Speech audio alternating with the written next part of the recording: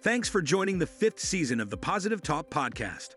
Your hosts, Julie Homrich, a psychotherapist, and Chuck Allen, a pastor, merge faith and psychology each week to help you live a more peace-filled and purposeful life. So settle in and enjoy this week's episode of the Positive Talk podcast. Hey, everybody, and thanks so much for joining us on another episode of the Positive Talk podcast. As always, I'm joined by my friend and partner, Julie Homrich, a psychotherapist who has the ability to join me in being able to blend faith and psychology as we try to help people discover a little more peace and a little more purpose in their life. And last week, Julie, we talked about the idea of screen literacy. So if you're wondering, like, what screen are we talking about? It's whatever device. Technology. Right, Yeah. technology.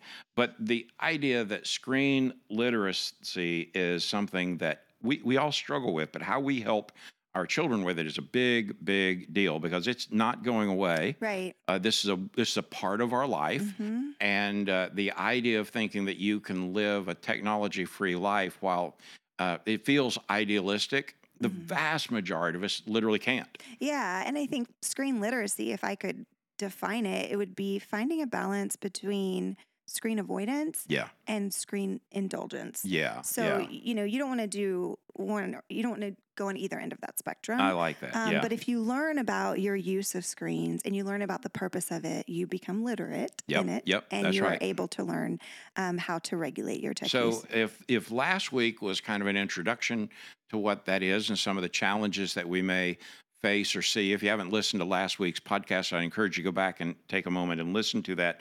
This week is kind of the how. How do we work our way through this? How do we help our kids learn how to regulate their tech usage? Yeah. Well, I think, Chuck, the first step in any screen regulation for your children or for yourself is to assess if it's needed. Right. And really, the clear way that we can assess that is if you start to notice that screens are controlling you versus you controlling them. Yeah. This is for you, this is for your kids, then it may be time to develop a screen literacy plan. So what are some of the signs? You know, you automatically reach for the phone when you're bored. I mean, we all do that to some degree. Parker just showed us this incredible very cool. Where within like my iPad or my iPhone, I can look and see how many times I pick my phone up. And it will show which of those apps I went to first. Yeah, under screen time, right? Yeah, under screen time. Yeah. If you just go to screen time in your iPhone and you can tap in that, you can see weekly or daily. What a cool way to try to be able to not spy on your kid, but for have an awareness. But to spy on your kid. But to have an awareness of what's happening in your life and show, like, I could just imagine me with my daughter saying, hey, look, Parker showed me how to do this today. Open yours up. What did you learn? Yep. And all of a sudden, you've got this shared experience.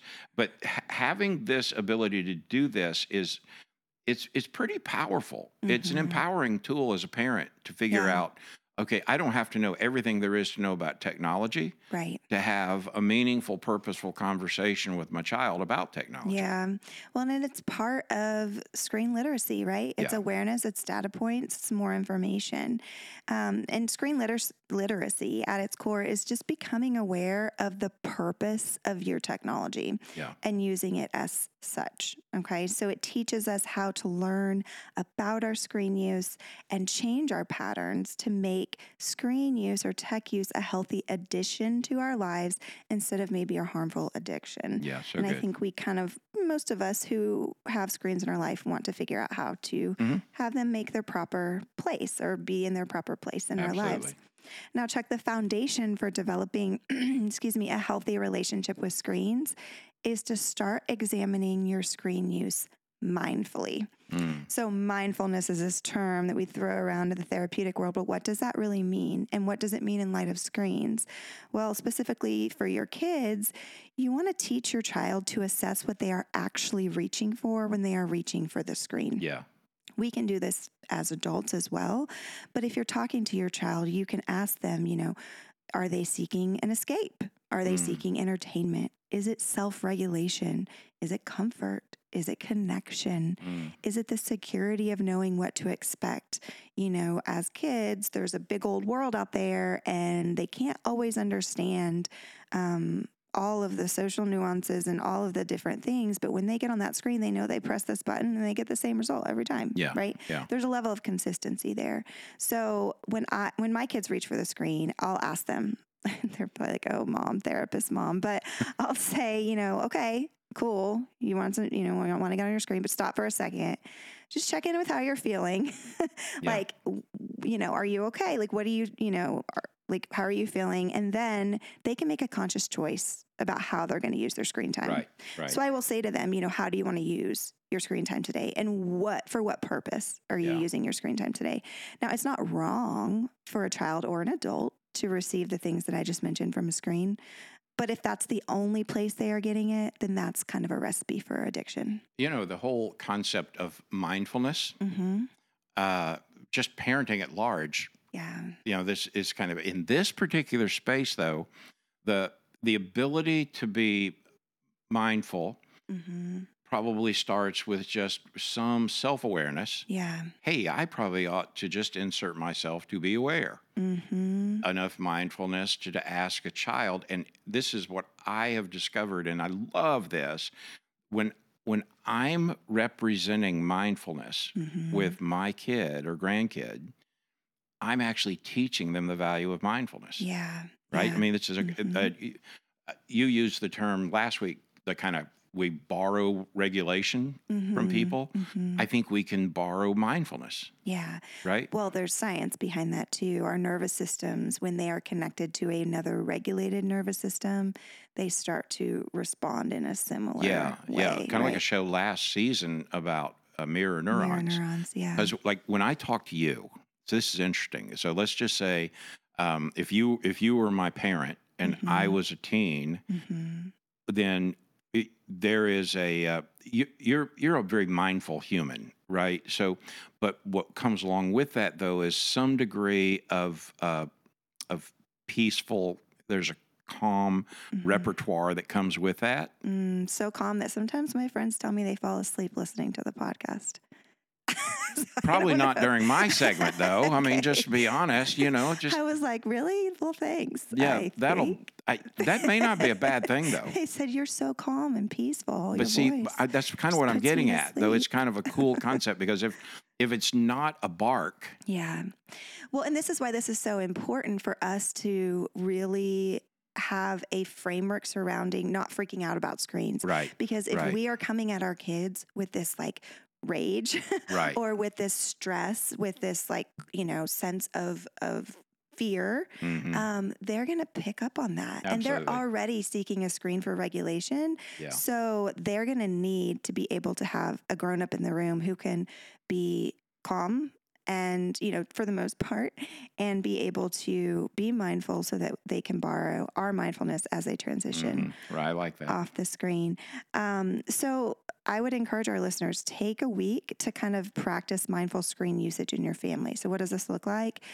Ask those questions of yourself and of your child and notice what themes emerge. Okay. So for example, if your child is constantly using the screen to self-regulate when they're emotionally upset, well, there you go. Now you have your next step in your plan. You're like, oh, wow, I see that my child is upset and they're just immediately going to the screen.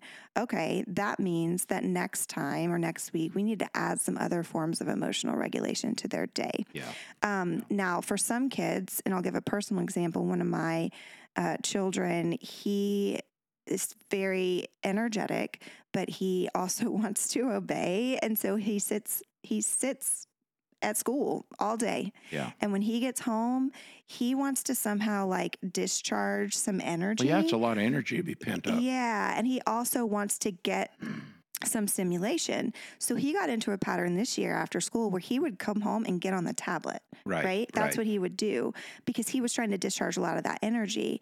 So what we did is a couple of weeks ago, we decided to change the environment. And instead of him coming home directly to his tablet, we identified, okay, he needs to discharge energy. So let's come up with an activity he can do to discharge that energy. Yeah. And that can give him that stimulation. So we changed it to rock climbing, right? So now instead of getting on the tablet, he goes rock climbing. This could be anything. Like it doesn't necessarily have to be rock climbing. Sure. You can play outside. It's a different way to let that energy just going to ooze out of him. Yes, but the first step is being mindful enough to know what you need what your child needs. Right. And you're teaching them, like you said, to identify what they need, to be able to enter their screen time knowing, hey, I'm trying to get a little bit of comfort here.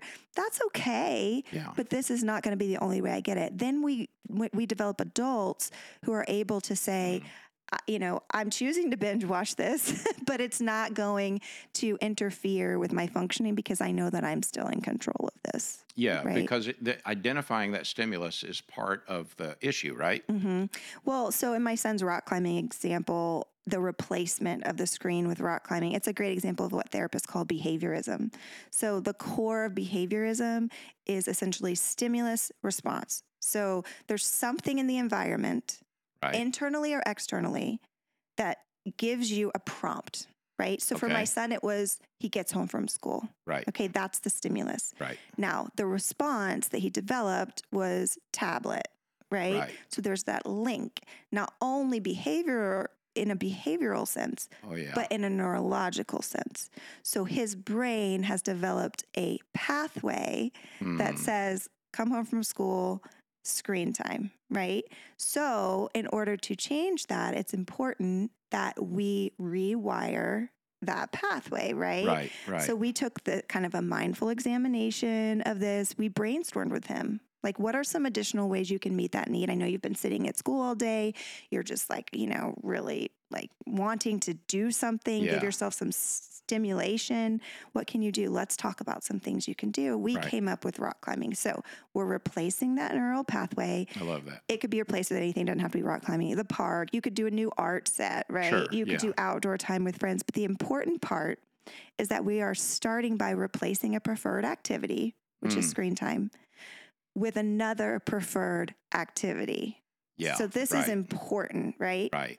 Because last week we talked about those dopamine pathways, that chemical that gets released when we're on screens. The brain doesn't like it if we take that away. Absolutely. Right? That's why you use the term preferred. Yes. Right? Yes. Yeah. It's a preferred activity. So the brain is going to be like, wait a second. This is why our kids go, no, don't take my screen away. The brain's like, whoa, but I'd rather go back and do that. Right. Yeah. And so we need to develop a new way to stimulate the reward circuitry, right? Yeah. So if possible, this is what I encourage parents to do whenever you're transitioning your kid off a screen. Like, let's say that you know that your child has difficulty transitioning off a screen, which is most kids. Right. Or if you're even preemptively planning, like when they're going to have screen time during the day, try to schedule it in such a way that they'll be moving off the screen to another preferred activity. Right. Even if it's just for a few moments. That's right. Because it just needs, their brain just needs to get that a little bit of time to kind of recalibrate, right? So like if you go from screen time to, okay, we're going to turn this off right now, put your phone down, and now you got to do your hardest homework assignment. Yeah. That's not going to go over so well. That's right. So if there's a buffer that you can have kind of neurologically that helps people move into that. Yeah, I like that. Now, again, I keep mentioning this, but some people get to the point where they need a dopamine detox, where they just give up, screens. But that's usually if these other methods haven't worked over time. So I have 2 elementary age grandsons, right? So when they come to Pop's house, one of the things they love is at my house, we have an Xbox, but not at their house. Yeah. Right. So, I noticed that the pattern was you come to Pop's house, you play Xbox, but it was like, I had no idea about this whole concept of behaviorism. That's all new to me. I love that picture, but I found a preferred outlet. So we literally, they've kind of outgrown the little Nerf gun things, except for this one activity. They've outgrown them. How can you outgrow Nerf Well, I know, because guns? I'm still geeked up about it. So I have one now that can shoot like 30 before I have to reload. It's like ridiculous. Yeah. But now the thing is, you want to shoot gutters. Okay. So the goal now is you shoot them high. And you can't hit the roof. And it has to stay in the gutter. Oh my gosh. And who goes and gets those out? Well, they're still there. They're still there. But I got to tell you, gutter shooting has become a preferred activity. And we stumbled on this because it doesn't have to be something, radical. No, chicken launchers. Yeah, do you guys have chicken launchers? Absolutely. Those get stuck on the roof all the time, and they're like $5, Yeah, right? yeah. But it takes knowing your kid a little bit. Oh, yeah, absolutely. And trial and error, because you're going to find certain things. You're going to be like, well, nope, that doesn't work for them. If you've never taken a little boy with one of those cheap dollar store, like light kickball kind of things, and the goal is to kick it and it gets stuck in a tree. Yeah. I mean, you can spend an hour doing that. Absolutely. Yeah. Well, and another one is just parents looking for ideas. When's the last time you took your kid to the local, like little local airport where they fly those little planes in? Oh, yeah. And here's what works for every time. You see a guy who's landed a plane and you ask the person at the desk, can I go show my kid that plane? Aww. And then you walk out. Every pilot I've ever wanted gets geeked out showing a kid their plane. Yeah. Aww. It's the greatest thing ever. That is so cool. That is so cool. And, I think that's an important piece and distinction, because dopamine is mostly about motivation, but also novelty. Yeah, novelty is very much something that stimulates dopamine. And so if you're moving again from a preferred activity where a lot of dopamine is released to a non-preferred activity, it's important because like all things, like curiosity can be really good. Yeah. And we're going to talk in a minute about when your kid protests, because they will, especially at the beginning. Absolutely. But I think it's important to remember that for many of our kids and our teens, they spent some of their formative years, whether toddlers or teens, during COVID.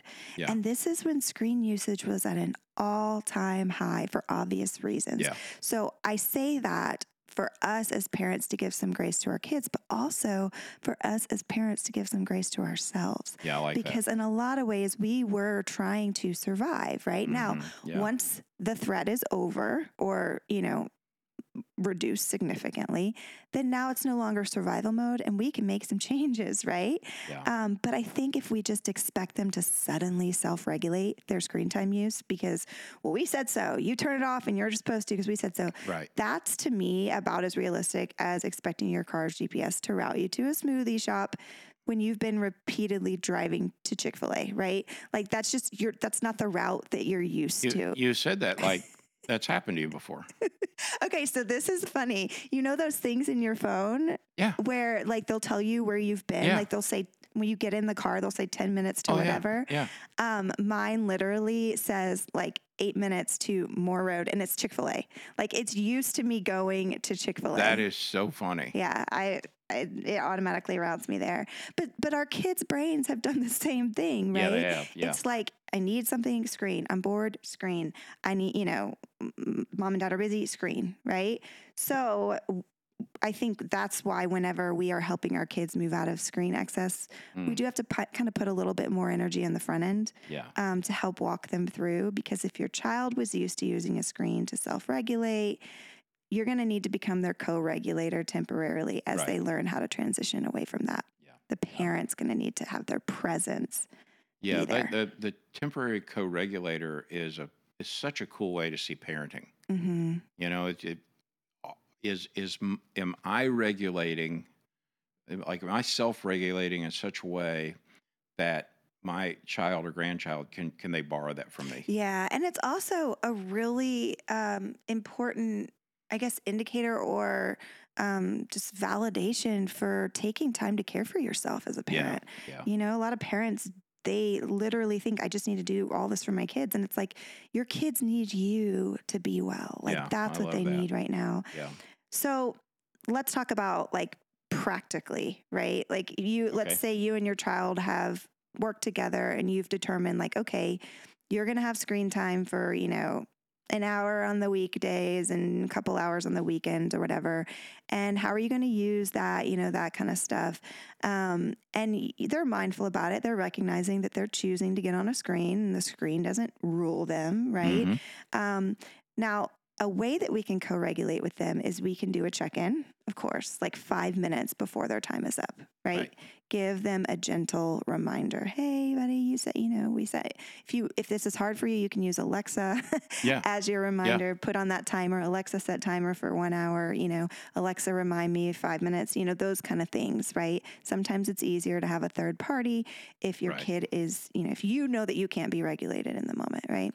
But it's also good to be mindful of stopping points. I don't know. Most parents will say amen with this. The kid's like, I can't quit it now. I have to save the game, or what, we're almost done or whatever. So, if you can be flexible in terms of stopping points, that can be really helpful because it also empowers your child to recognize that they, again, are in charge of their ability to get off a screen.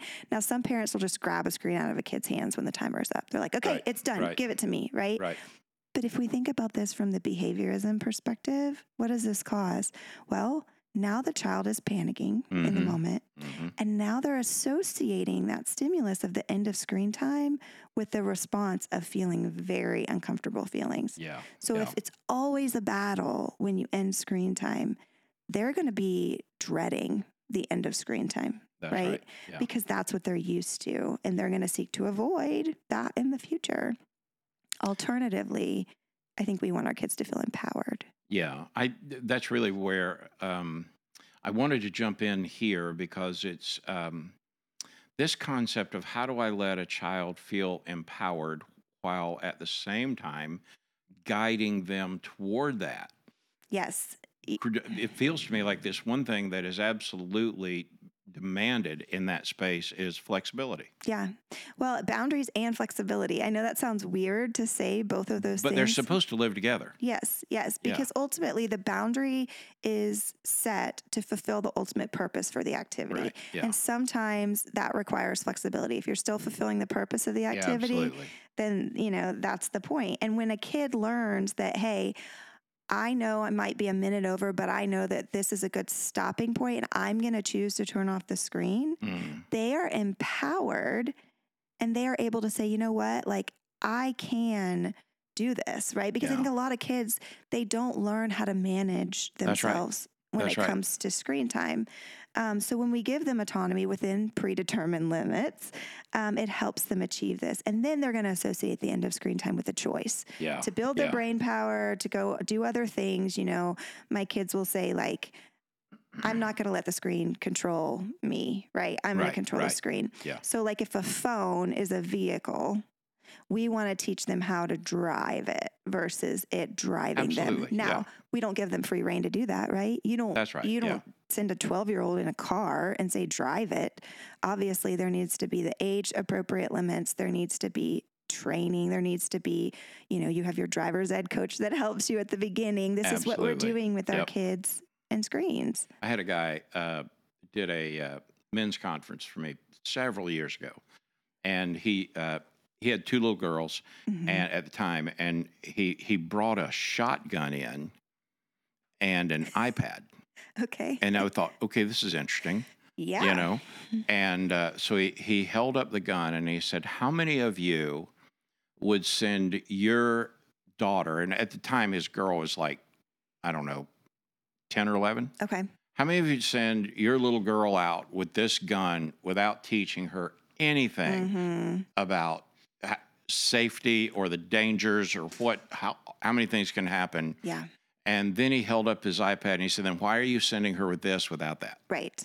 Same concept, right? Yes. And, I say to people, so for an example, my son was at a sleepover last weekend. We don't technically do sleepovers, but we let him go, and it was a neighbor, and we picked him up at 1 a.m., which was fun for us to stay awake. You got to love that. But we had this conversation, and I said, he's trying to understand, right? Like, why, and I said, well, let's just talk about it, and I said, did anybody there have a phone, and he's like, yeah. And I said, so, just so you know, you were not at that sleepover with just your friends at that point. You were at that sleepover with anybody that phone could access on the internet. That's right. And I said, I know most of the kids there. They're great kids. They have a great family. They're, monitored, but there are kids that came that we didn't know. And we don't know their access to technology, right? So are you, teaching your kids That's so good. how to do that? And this is a lot about, I think, understanding patterns. Okay. So from the behaviorist lens, one of the things we can do to increase our child's screen literacy and to help them with those boundaries is to limit locations where tech is used. Okay. So again, we are attaching things to the stimulus. So if you have your phone in bed, you are attaching bed with scrolling, not sleeping. Right. Okay. Right. Yeah. So I will always advocate for no cell phones in bedrooms. Agreed. And, unless there's a parent monitoring it or whatever with them, because this is important from a psychological and a biological perspective as well in terms of sleep hygiene, right? But it's also because our children and their brains, they're not developed enough to have unrestricted access to the entire world. Not only that, Chuck, but when they're tired, when they're not at their best in terms of decision making, this is all what is happening at night, right? And that's probably true for most adults, honestly. Yeah. Yeah. Well, I told my son about that sleepover. I was like, nothing good happens after midnight. I said, fun things can happen after midnight, but there's really not a lot of redeeming stuff. And I said, also, if you guys are on your phone, like if you're on someone's phone after midnight, the ads that are getting targeted are probably not the best, right? Guaranteed. I used to tell my kids, it's funny. We talked about how what you view is like your eyes are the gates, right? Yeah. And so my kids, when they were little, they'd watch like a scary, commercial or something, and they'd be like, guard your gates, guard your gates. That's right. Put their eyes over. What do you think about phones during meal times, Chuck? So this probably has very little to do with parenting and more to do with literally just having intimacy and relationships. But I don't think most adults have enough willpower on their own to hear the buzz and not pick and it leave up. the phone alone. I would go so far as say that even if the phone is in the same room and you hear the buzz of the ring or the ping or whatever it is, that you can't even be fully present. So there's actually a really interesting scientific purpose for understanding of that, is that our brain, again, those dopamine receptors, just the idea of a reward is actually, it motivates us to seek it. So when we hear the buzz, it is as if we are drawn to it, right? It's almost like sometimes the motivation of it is even more powerful than actually the attainment of it. I think that's true. So when you have things buzzing, when you have the temptation there, it's funny. We went through a season where my husband and I were doing some non-tech stuff, and there's actually these little boxes that you can get that you can put your phone in it. Yeah. And you turn it like an hour or whatever, and it will lock. Absolutely. And it will unlock in an hour. Yeah. Which is so interesting.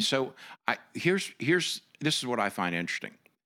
I think it has a lot to do with, last week we talked about productivity, how technology can help with productivity. It is also proof that productivity can become your God. Yes. I went through a season, Julie, where it was all I could do. If I heard a buzz, I wanted I wanted to inbox so clean that my insides were just like raging until I dealt with it. Now, fortunately, I worked my way through all of that because as you're living, I can let a text sit there for a minute, but it's taken a while. Yeah. But if we can model that for our kids, right, then all of a sudden they can see that conversation is fun, that the act of just sitting down together is fun, that technology doesn't have to be involved for life to just be enjoyable. Yeah.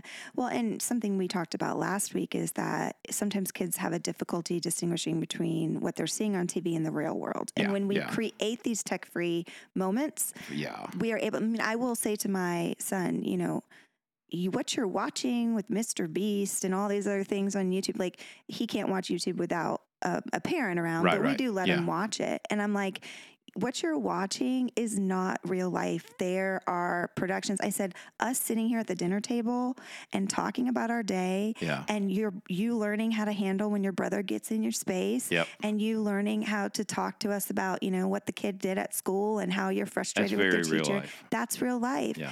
And it's important to be able to have that reality check. Right? I liked what you said last week, Julie, that your kids get the concept people are more important than screens. Yeah, they will oftentimes use it against me.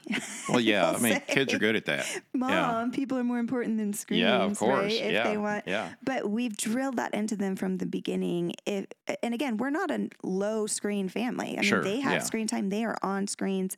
They enjoy their screen time. But what you said, though, this kind of being drilled into them, that's because you have taken the time to keep it in front of them. Right. And like one thing you say drilled into it kind of implies that, you know, but it's more like just a constant reminder, you know. And this one thing in parenting that I don't know if I just learned it the hard way, but about the time I'm tired of saying it, they've probably just heard it.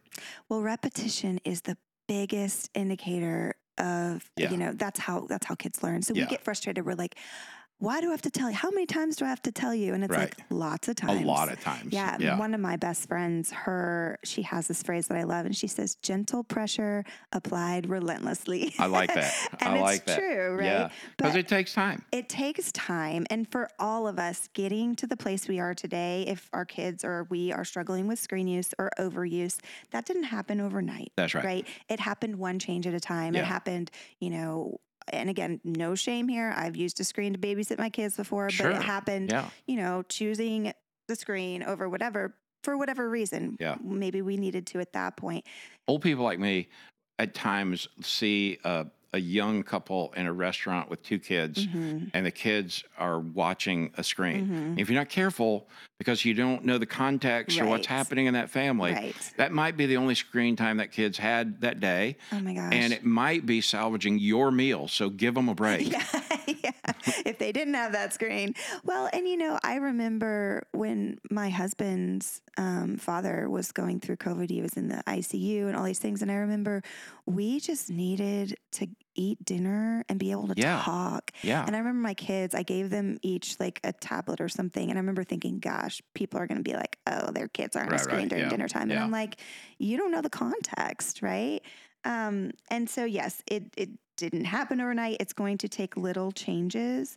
And reversing some of these patterns it's going to take time, right? And I want to stress this more than anything else I stress in this whole podcast series is that your children or teens will probably not be happy about screen boundaries at first. That's right. Guaranteed. They're not going to be happy. They're going to say, Mom, or Dad, all my friends get this. What's wrong with you? You know, why don't you let me do this? Blah, blah, blah. That, you know, if they're younger, they might have a little meltdown.